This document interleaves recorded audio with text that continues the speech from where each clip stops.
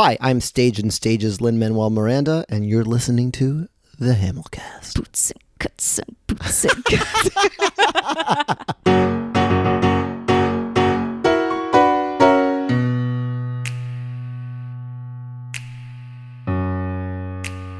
Hello, everybody. Welcome back to the Hamilcast. I'm Jillian. And once again, this week, I'm hanging out with Scott Wasserman. Scott is the Ableton programmer for Hamilton, which means he's in charge of all the sounds an orchestra can't make. If you have no idea what I'm talking about or you're just joining me, definitely go back and listen to episodes 157 and 158. Scott explains all about Ableton, tells great stories from the really early days of Hamilton, and plays these musical gems that will blow your mind. So definitely go back and listen to episodes 157 and 158.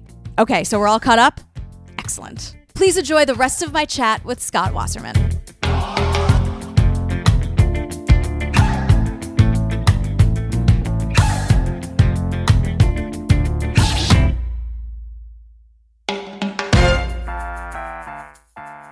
Yeah, that Puerto Rico company is special. Oh. They're incredible.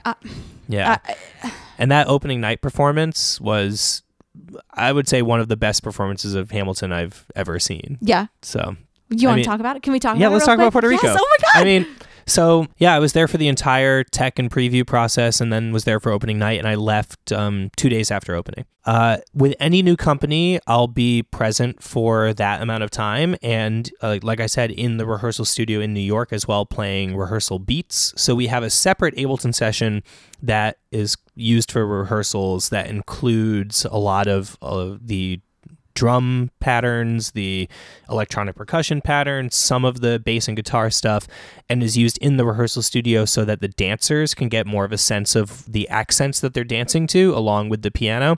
So I'll play the rehearsal beats, and then I'll also go set up each new company to make sure the percussionist is comfortable with running Ableton in the course of the show. And do any of the changes that we talked about, like any of those like slight tempo changes or any sound changes that come up because of the limitations of the space or the acoustics of the space, and just be there for technical support. Yeah. So I went to Puerto Rico. I arrived on December 27th, and as your listeners may know, we had to move theaters. Mm-hmm. So all of the travel was booked and could not be changed despite the change of the schedule. So when we first arrived, we had like 5 days free before band rehearsals started. Yeah. And the crew was all working during this time, and they did such an amazing job. But my job couldn't start until band rehearsals started. Mm-hmm. So I was able to explore Puerto Rico a little bit and get to know the island, get to know the people. And it's just so great there. It's obviously the weather is great, but also the people are so friendly, the food is so good, everyone is so generous. Yes. And the buzz about Hamilton was so exciting. Mm-hmm. They were so excited to have Lynn back and Lynn's dad back. Yep.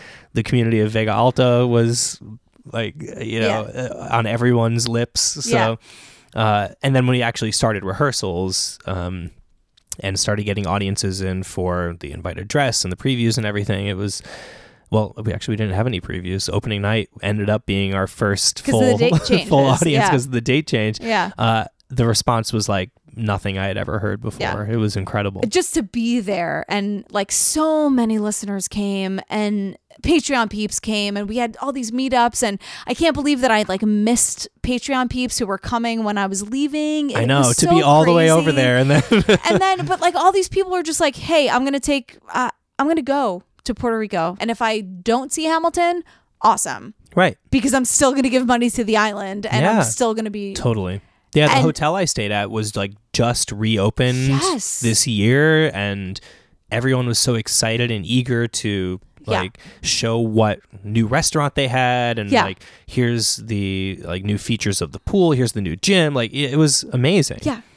Everyone is the nicest and so kind and sweet, and now I'm gonna only go there. I definitely need to bring my wife because she was supposed to come, and then she booked a show, of course. And for a good reason, she couldn't come. Yeah. But actually, my dad got to come down, and he stayed with me the whole last week I was there, and he saw the invited dress and the preview, and he was thrilled to be there. So I'm glad I got to share that with him. But it was the same thing for him. He was like, he used me being there as an excuse to come down, obviously, but like he had never been to Puerto Rico before. It was never really on his radar as a place to go for a vacation. And after going, he's like, I got to bring your mom back here. We got to come go to this hotel. We got to go to this restaurant again.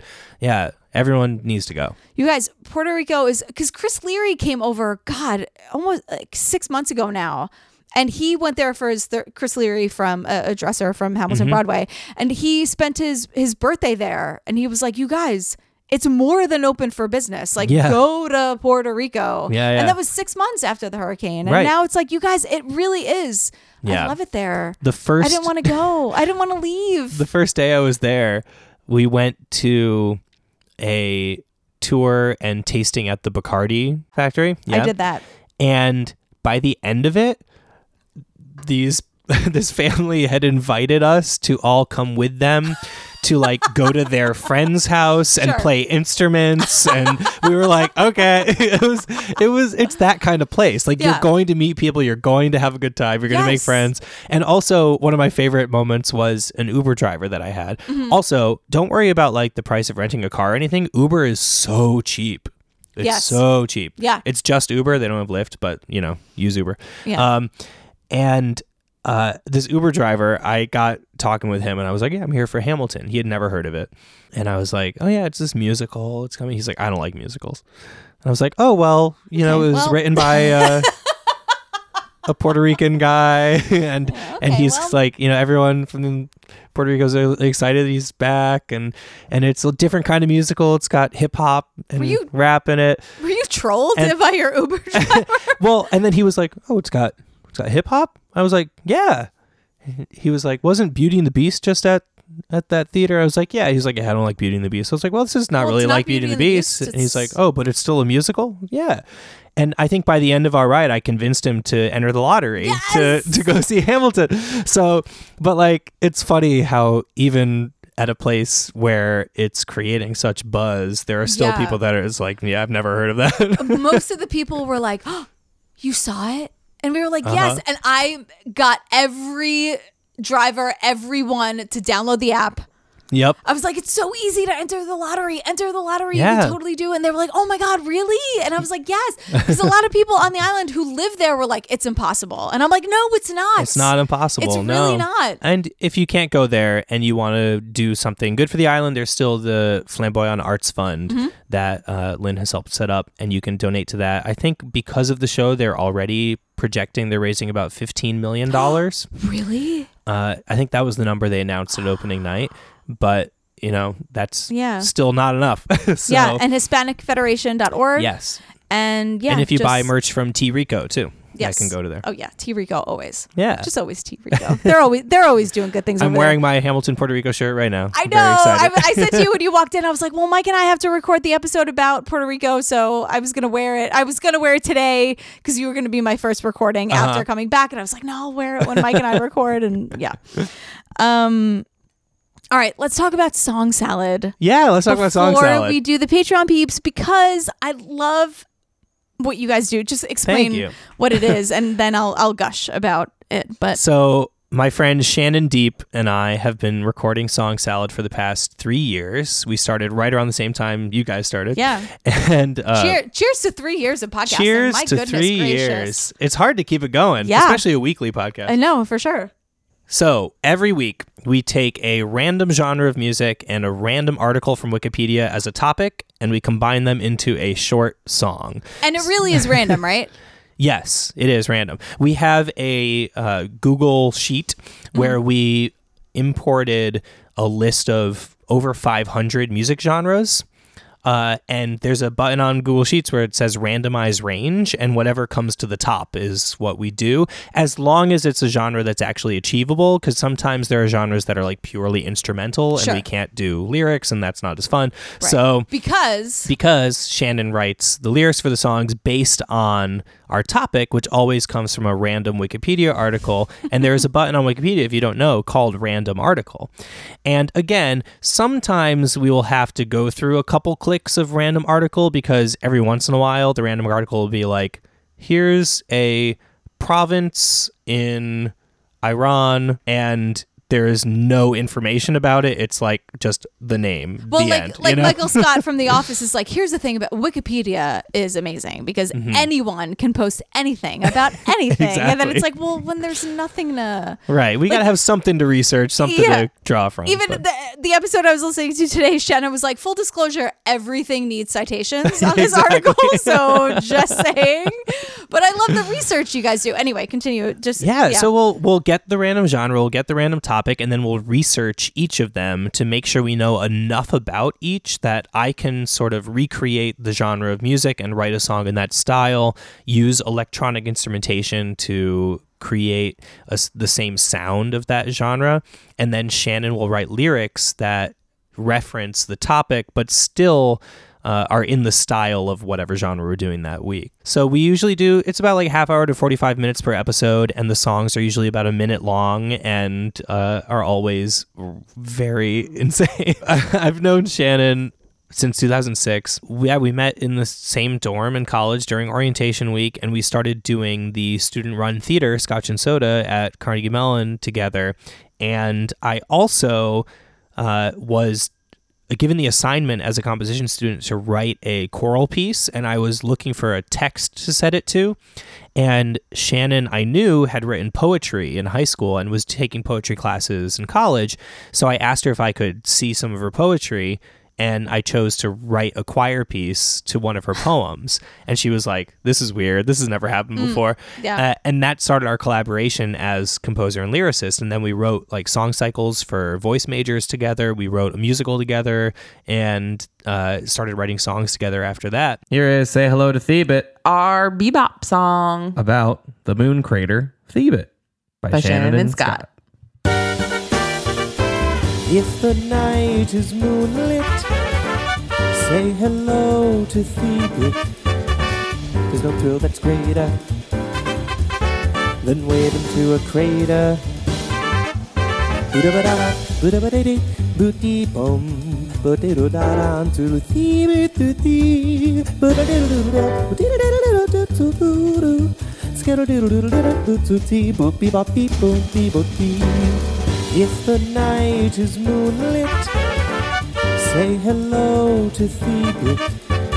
There's no thrill that's greater than waving to a crater.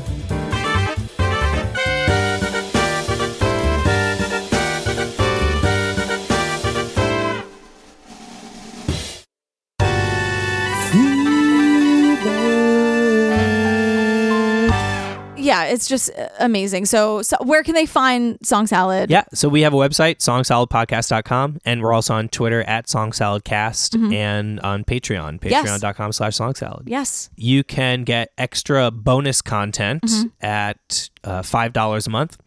You can, at $10 a month, submit your suggestions for genres and topics to what we call the Salad Bowl. I was going to say. Once a month, we take a suggestion from a listener for either the genre or topic from the Salad Bowl. Yeah. And then the Facebook group is like the produce section. The produce section. Song Salad Podcast, the produce section. And you're just like, hello, vegetarians. I love that. Exactly. You guys are the Facebook best. group was a lot of fun. Like, we'll get a lot of responses to things in the episodes, and people will respond. Because the topics and genres are so random. Yeah.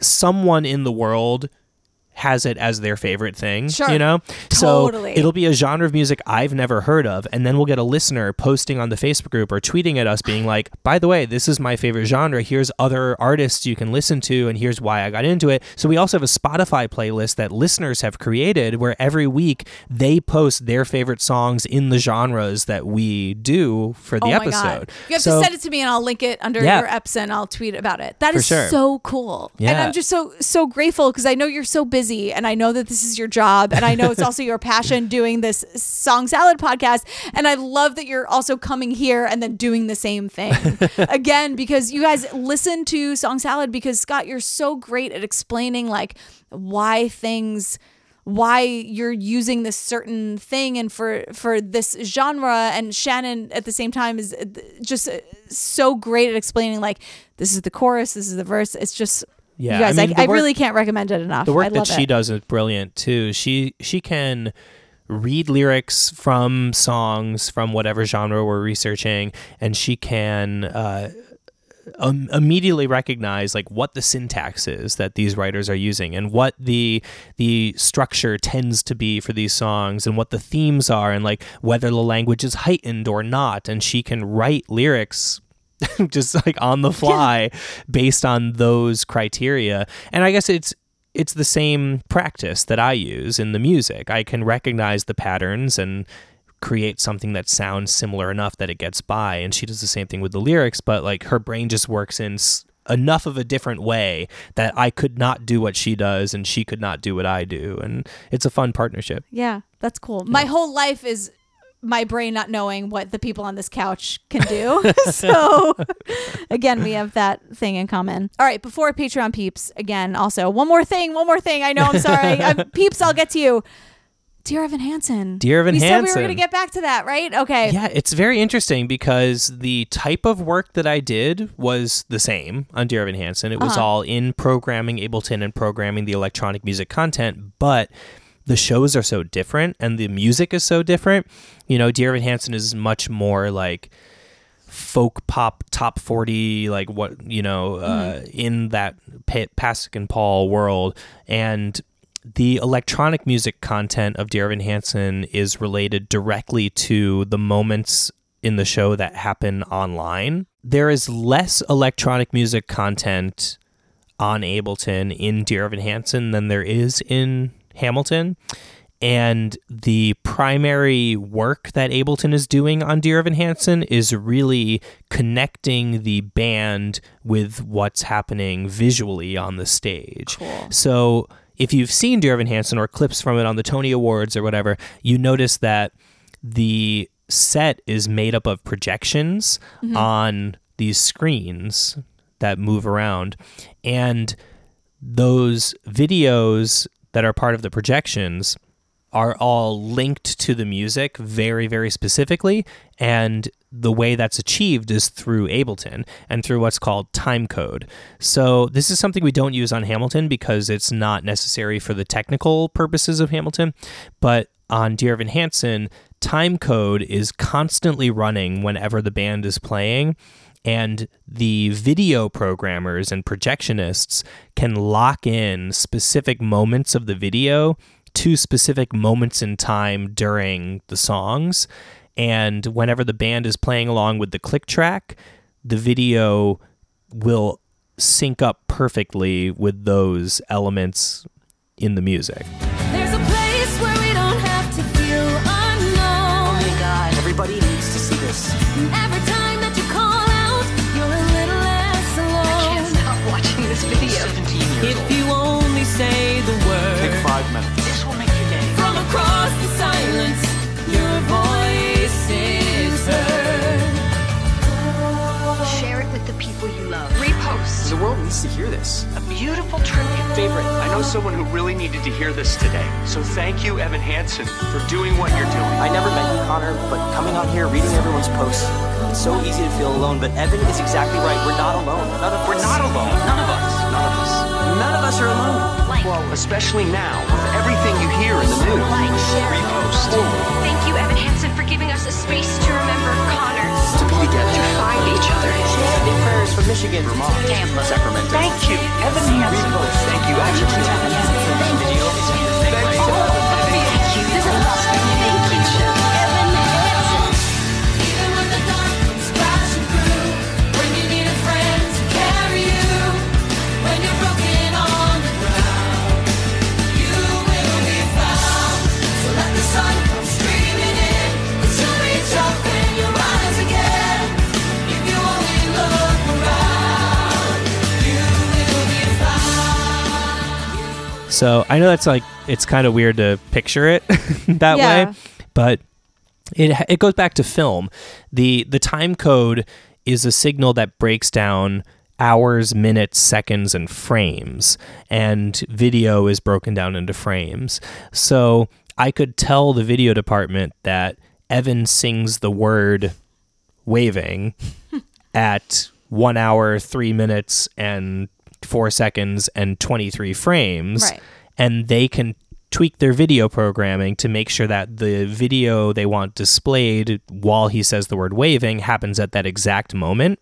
So their software will lock on to what Ableton is sending them in terms of time code and play back that video at that exact moment.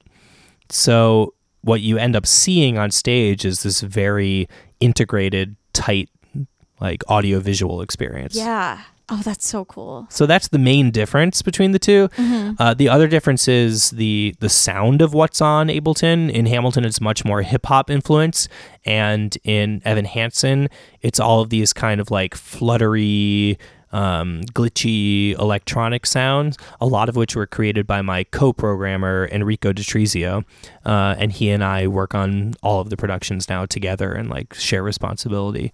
But it's a lot more like synthesizer based kind of stuff rather than electronic percussion. Cool. Yeah. All right, Scott, can you take some questions from the Patreon peeps? I would love to. Excited. Yes. Patreon peeps, Wonder Powers, activate. Perfect. If I were Shockwave, this would be much more impressive. Yeah. And Patreon peeps.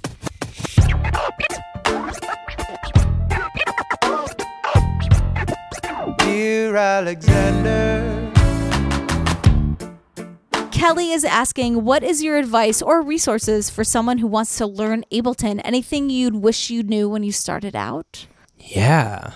Ableton allows you to download a 30-day trial without paying for it. So that's a fantastic way to start. You can get the 30-day trial from the website. It doesn't allow you to save things, I don't think, but you can at least play around within the software. But as we were talking about, Alex Lackmore and I kind of just started clicking buttons to see what would happen. Yeah. You could download the whole thing. Yeah, the standard version of Ableton costs about $300. So it's a little pricey, but it's got so much within it that it's definitely worthwhile investment.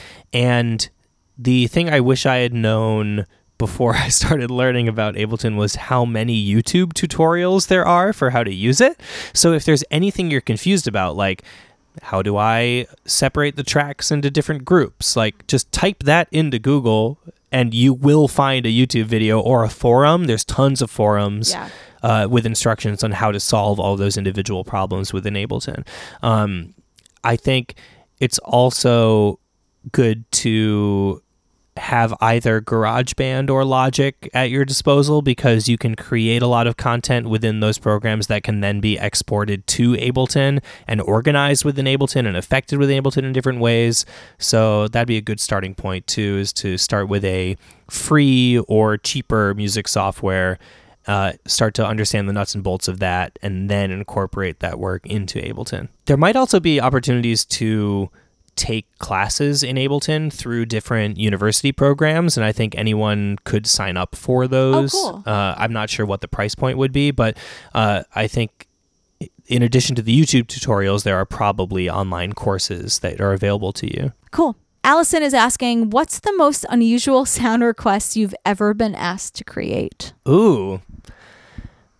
That might be for Invisible Thread, actually.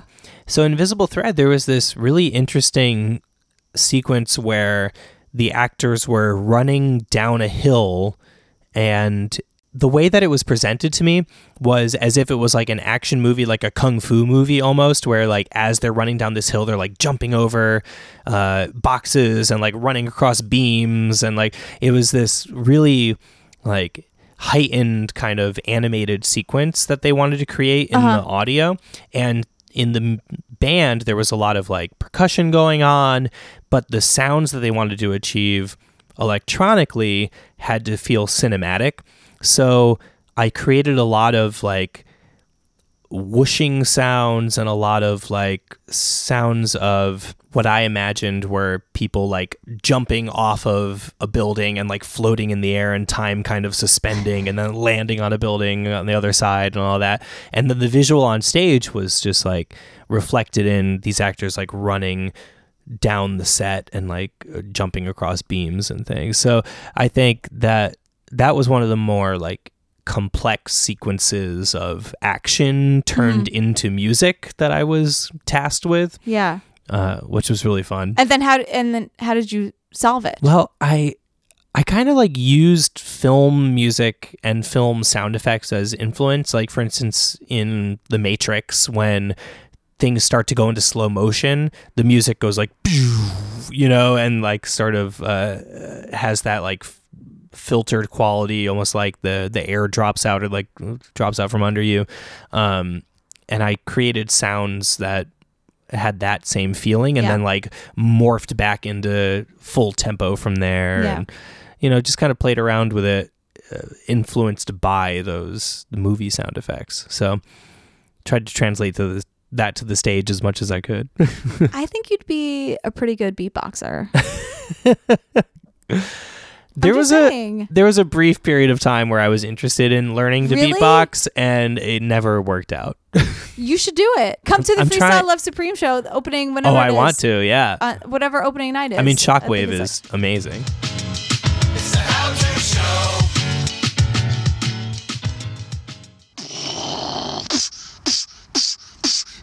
Hey, I'm Shockwave. The first step on how to beatbox is the basic beat.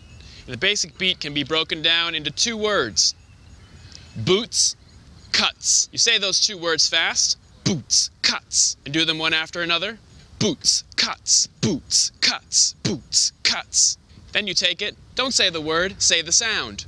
Boots, cuts, boots, cuts, boots, cuts, boots. It's that simple. There was another phrase like boots and cats that I learned that was like a little bit more involved with beatboxing. I'm trying to remember what it was. It was born to be clever, too clever to be too clever. Have you heard this one? No. The phrase is born to be clever, too clever to be too clever, right? Okay, so now that's the rhythm, right?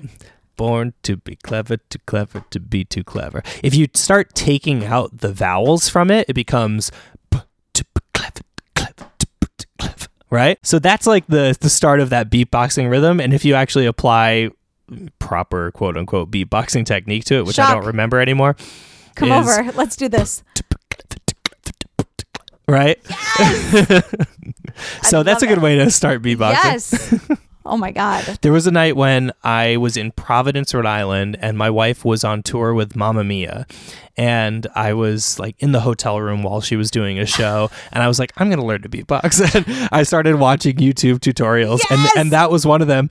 And I like got lightheaded and almost passed out from you forgot to not breathe. breathing well. Yes. And I was like, Megan, you almost came back to your hotel and just found me dead from beatboxing. Megan, she's like, I can't leave you alone. I can't take you anywhere, Scott. No. You can't beatbox by yourself. She's like, without had a me." great show, honey. Oh, you're dead on the bed, and there's a YouTube video of beatboxing. She's like, yeah, I'm out of breath too, because I just did a show, honey.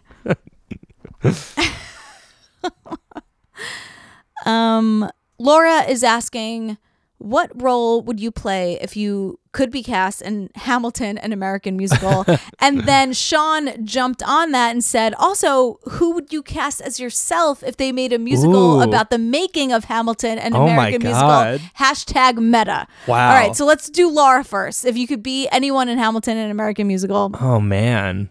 If I could be anyone in Hamilton, I would be George Washington. Really? Yes. I think he's just got so much gravitas, and he's so settled in what he believes throughout the show that it's a very comforting presence. I just think he's got such a great energy. Oh, I'm starstruck by him, where it's like, ladies and gentlemen, the moment you've been waiting for. I'm like, that is George Washington. Yeah, on the that Right stage Hand Man right now. rap is amazing. I would love to do that. And One Last Time is just brilliant. And selfishly, he's got a little less stage time than the rest of the characters, so I'd get to chill out a little bit. No, I think that's actually not selfish. You weren't like, I want to be Hamilton. You're like, no, I kind of want to be. No, I want to chill a little. Yeah, I just want to have I want to belt a little bit. Yep. And have some authority. Yeah. And then I just think it's such a beautifully crafted role. And, it is. And the people that have been playing the role, I mean, obviously Chris Jackson, but also Isaiah,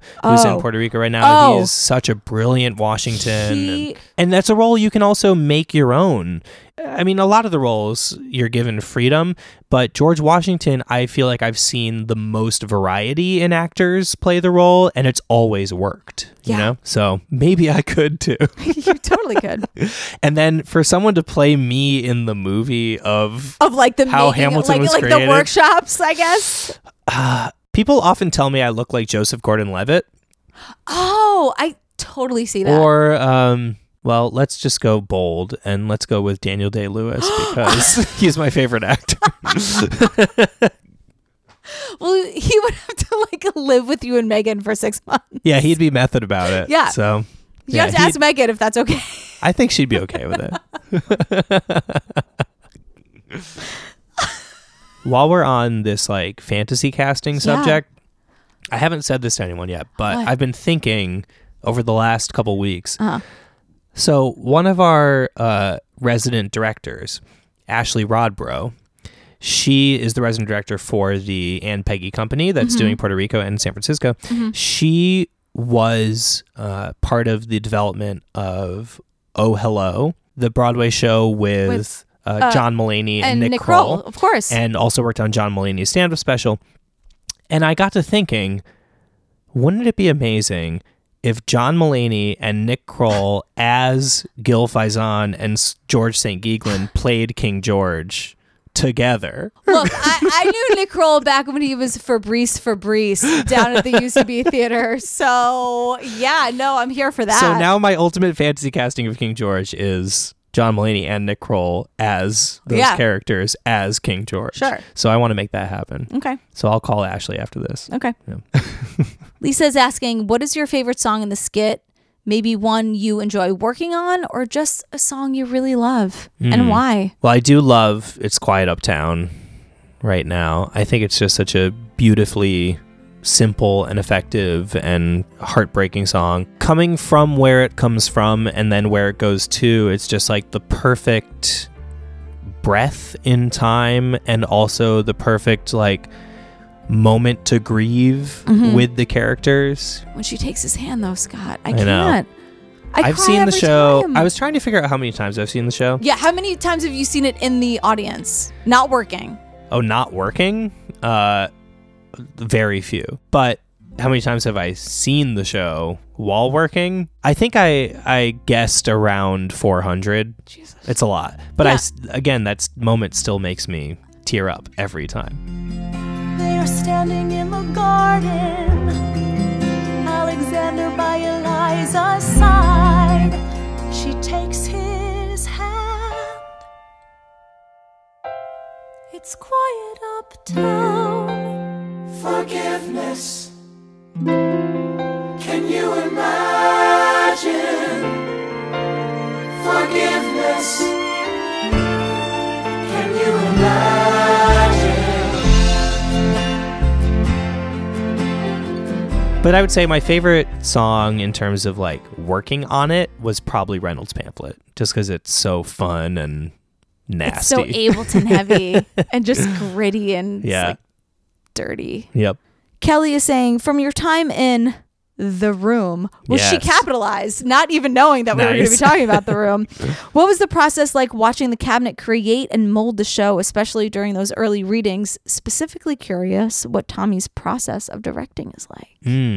It's a very good question. So the way I saw the process happen was always from Lynn to Lack to Tommy and Andy, right? And then the comments from Tommy and Andy about how the musical decisions impacted the story of the show, the staging and the clarity, and then how Lynn and Lack could then work together to make edits that would clarify those story and staging moments. So I might have a different perspective on this than like if you asked Patrick Vassell what his experience of working with the cabinet was like. And right? I would love to, Patrick. Patrick. Call me anytime. Okay, Patrick, you're way too busy, but you have time for this. Come on. Come on, Patrick. I'm calling you out. Come on. The way I always viewed it was that Lynn was the person who could come up with the most ideas and the most like wide-ranging ideas. Lack would make those ideas possible in the world of the show. And then Tommy would be the one to say, okay, these ideas are all possible, but which one is going to serve our show the best? And he would help rein it in to what was most effective. And then Andy would say, how can I make this idea visual, right? And if the answer was, I don't know, then it probably wasn't the right idea. So the music could be changed to work with however Andy could represent it visually on stage. Because while Tommy was the director of the show, Andy did all of the musical staging, quote unquote. So, the blocking of the show was less the responsibility of Tommy than it was of Andy, but Tommy's vision for the overall feel of the show and the overall arc of the characters, that was all Tommy. Like we were talking about earlier, and like Kurt said, just getting to be in the room at the time that they were spitting ideas back and forth and showing their personality and showing their contribution to the process was incredibly invaluable. So Becky is asking, how do you know what your cues are in terms of the sheet music? It's an interesting process figuring out what in a song can be on a click track and what needs to be free time. Mm-hmm.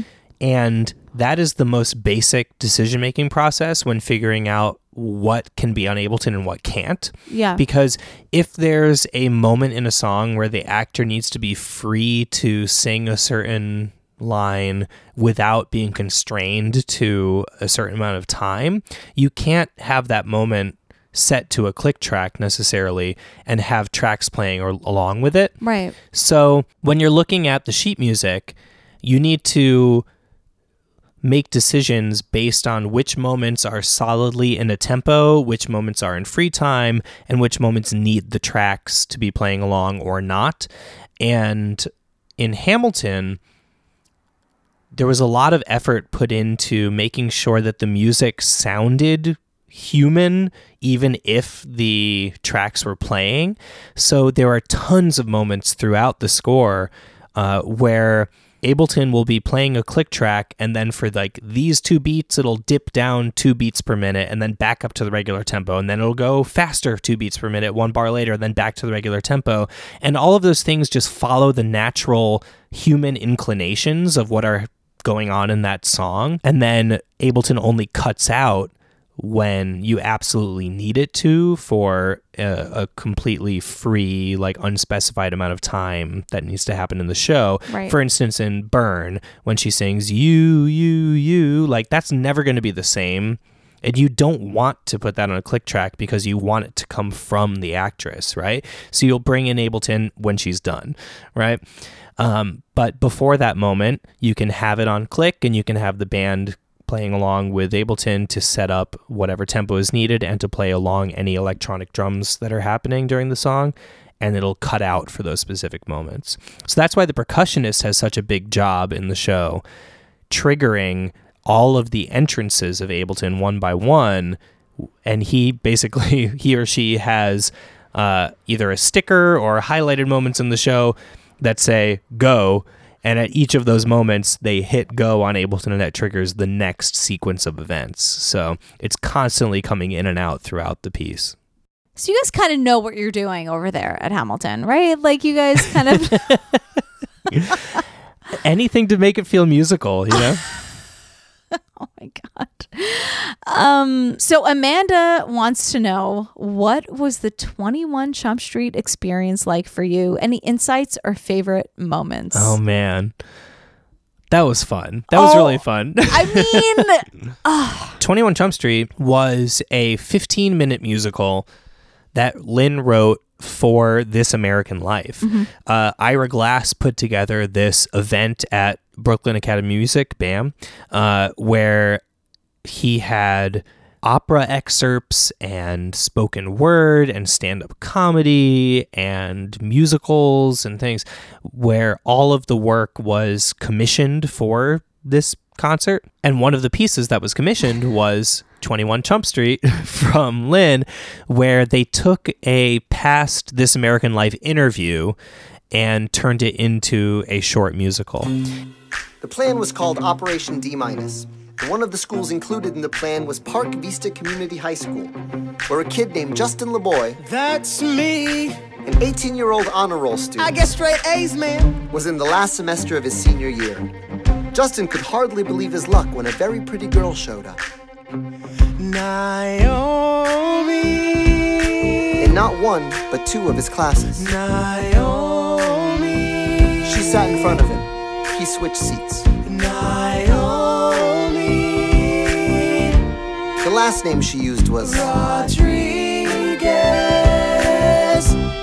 Justin, what drew you to Naomi initially? Man, she used to fall asleep in class. She was a light-skinned Puerto Rican, Dominican, long hair, mature in the body like whoa. Like whoa. That's not the only reason I liked her though. She said she moved with her mother to Florida from New York, where dreams are made. Well, so did I. So I said hi. She seemed mature and I talked more. And I was like, what the heck I gotta do to be with you? What the heck I gotta do? What the heck I gotta do to be with you? What the heck I gotta do? Who do I have to be for you to be with me? You told her all this in class? Yeah. Well, I texted her, I was like, what the heck I gotta do to be with you?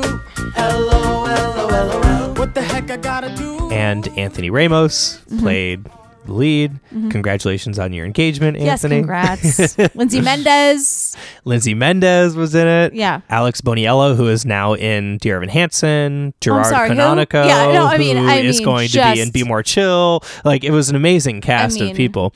And Ben Cohn, the music director of Dear Evan Hansen, was the music director for 21 Jump Street. His husband Sean was the drummer. Johnny Dinklage, who plays violin in The Pit of Hamilton, was the violinist for us. So, you know, it was all the great people. And you I and you were also involved. I Because was the you can Ableton hear programmer. You can hear the 10 dual. Yep. That's in That 21 Jump same Street. record scratch appears in Everybody's Got a Cousin. Yes, absolutely. Yeah, but like much faster and Yes. like in a totally different feel. I hand my cousin 25 ducats, I'm sweating buckets. He hands me a sandwich bag with some little green nuggets. I got it for you. XO, cool. You want it now? See you at school. Everybody's got a cousin who can hook them up with something. Everybody's got a cousin who can hook them up with something. Everybody's got a cousin who can hook them up with something. Everybody's got a cousin who can hook them up with something. Everybody's got a cousin who can hook them up with something. Everybody's got a cousin who can hook them up with something. Everybody's got a cousin who can hook them up with something. Everybody's got a cousin who can hook them up with something. It is so good. If you guys don't know 21 Jump Street, I can't play all of it. I know it's only like 14 minutes or 18 minutes or whatever, but it's so good. And Kurt did the snob when Anthony and Jasmine got engaged. Like, I just Right. Kurt had emailed me. He was like, do you have the score to 21 Jump Street? And I was like, yeah, I'm the one that wrote it down. oh my God, it all comes back. So I sent it to him, and that's how they did the snob. The show was called Hamilton, and the cast was assembling for rehearsal at the Public Theater, where a kid named Anthony Ramos, that's me, a 23-year-old actor, yo, I'm in the play, could hardly believe his luck when a very pretty girl showed up. Yo, check this girl out. She's Jasmine. In not one, but two roles in the play. She's Jasmine. She sat in front of him. He switched seats. She's Jasmine. The last name she used was Cephas Jones. Anthony, what drew you to Jasmine initially? Yo, man, you know, she just knocked me out in rehearsal, you know? She was a great singer, kind of shy but a powerhouse, big sound, mature, and the focus like, whoa. Like, whoa. That's not the only reason I liked her, though. She said her family was British, but she really liked living in New York, where dreams are made. Well, so do I. So I said hi. She seemed mature and I talked more. Like, what the heck I gotta do to be with you?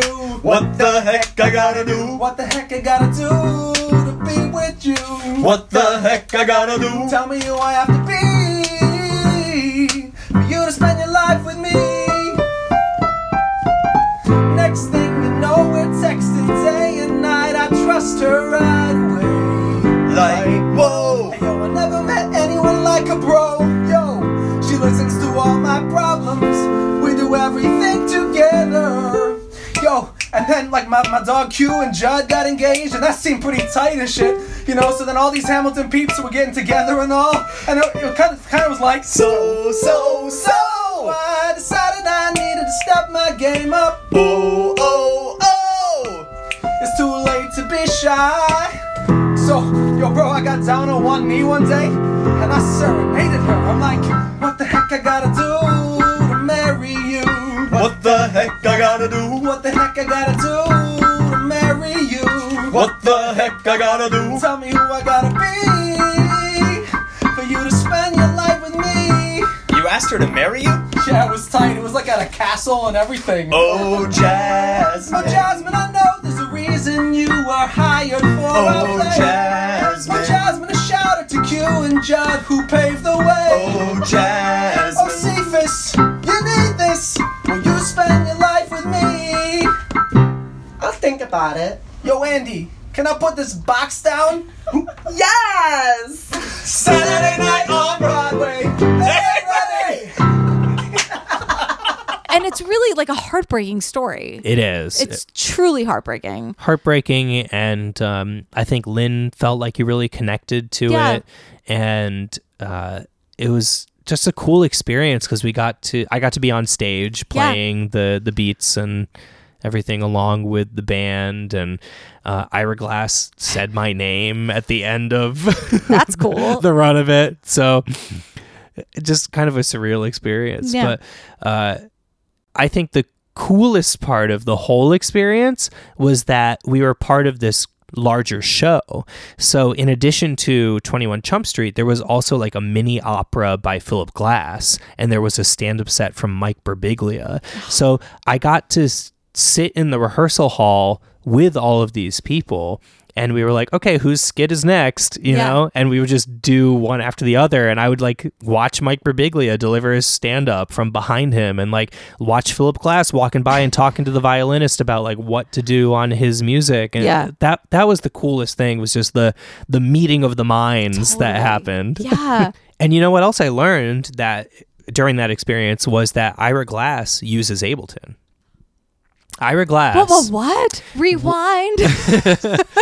When he does live This American Life performances or events, he will use Ableton along with a program called Touchable, which is a mobile controller for Ableton that can be used on an iPad or a phone. And he will load in clips of interviews, people talking. He will load in like transition music and stuff, and from his mobile device he will control Ableton playing back anything that he needs to insert in his live This American Life performances. So he and I got talking about Ableton during that process at BAM too. That is so cool. Yeah. Kelly really wants me to ask you about the Blackbeard musical because she just saw you speak at a festival, and she says, I had to ask you about it. She just met you. Yeah, I did a seminar at the Goodspeed Festival of New Works in Connecticut over the weekend where I presented on electronic music integration in live theater. So I showed examples from Hamilton and Dear Evan Hansen to talk about how the live orchestra plays along with electronic music, and to talk about MIDI and timecode and how lighting and video can be affected by Ableton and all that. And I probably mentioned that Blackbeard was an upcoming project. So Blackbeard is a musical that is coming to Signature Theater in DC in June of this year, 2019. And it's being written by Dana Rowe and John Dempsey, who wrote Witches of Eastwick and Zombie Prom. And it is the story of Blackbeard the pirate. And it's very much in the vein of like Spamalot style humor. Fun. Where Blackbeard gets sent on a quest by his ex-girlfriend, who is this like mermaid sea deity, to find certain objects. Yeah, exactly. Some siren. To find certain objects around the world and bring them back to her. And throughout the course of the musical, it's this like hero's journey. So the show travels from like the British Isles to India to Japan to all this. And I'm going to be co-orchestrating the show with David Holsenberg, who is an amazing Broadway music supervisor and orchestrator. And we're incorporating elements of electronic music and the acoustic band in it. And our whole inspiration for the show is steampunk. Come on. So I'm working now on creating loops and electronic music design and orchestrations that fit in the world of steampunk and pirates. The cosplay is going to be out of control. Yeah. So come to Signature in DC in June and check it out. Yeah, let me know. I'll post all the things about it. Cool. Yeah. Yeah. Still very much a early stage of the process, but we'll see what happens. I think it's going to be great. That's so exciting. Oh, that's so fun. Scott, thank you so much for hanging out. Thanks for having me back. This was great. I'm glad we got to meet in person this time. I know. After all this time of like being in touch and yeah, I'm so glad you came on this actually frigid, freezing cold day and for bringing all these goodies and this amazing stuff. So thank you very much. Hamilton is a treasure trove of goodies, so there's even more where that came from. But so are you. Okay, so you're saying you'll come back again? Yeah, let's do it. Great. So Song Salad is on all the things, right? Patreon.com/Song Salad. Yep. And then on Twitter and Instagram? Twitter at Song Saladcast, on Instagram at Song Salad Podcast. And what about you? And I'm at Scott Wasserman1 on Twitter, and my website is scott-wasserman.com. Are you not on the Insta? I am, and that's at Swasserm. SWASSERM. Okay. I'm going to tag you in all the things anyway. I just didn't know what you wanted to shout out. Yeah, I created all of those before I knew that like social media consistency was before a thing. You knew you were part of like the new Beatles. You were part of like Beatlemania, Hamilmania. Right. Well, thank you guys so much, of course, for listening. Thank you, Scott, again for joining me. I'm so happy to be here. And yeah, thank you all for listening because like we do Hamilton because of you. So we want to bring it everywhere we can and we want to make it available everywhere we can. That's the goal. Yeah. Thanks for listening. And we'll see you everywhere. So we have more cocktails to drink and more things to play and things to talk about. But thank you guys so much. I love you. I'll talk to you so soon. I am G.Pen. I'm S.Was. Yes.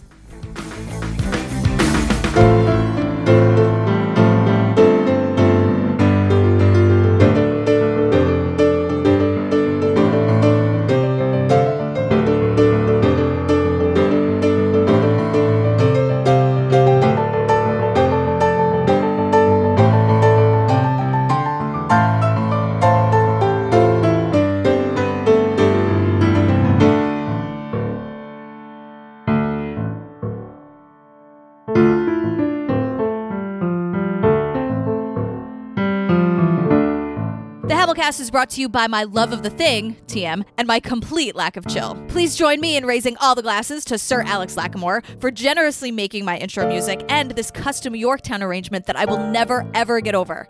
Thank you, thank you, thank you. To become a Patreon peep and get the chance to ask questions to guests, get tons of behind-the-scenes access, and join the best, kindest, and most welcoming corner of the internet, go to patreon.com/thehamilcast. I love you guys. Thank you. #TeamNoChill. I'm at The Hamilcast on all social media, and you can listen wherever you get your podcasts. The Residuals is my web series with my husband, Mike, you know Mike, and can be found at theresiduals.tv. True Crime Obsessed is my true crime comedy podcast with my podcast soulmate and Broadway royalty, Patrick Hines of Theater People and Broadway Backstory fame. Thank you again so much for listening. It means the world to me. To the revolution!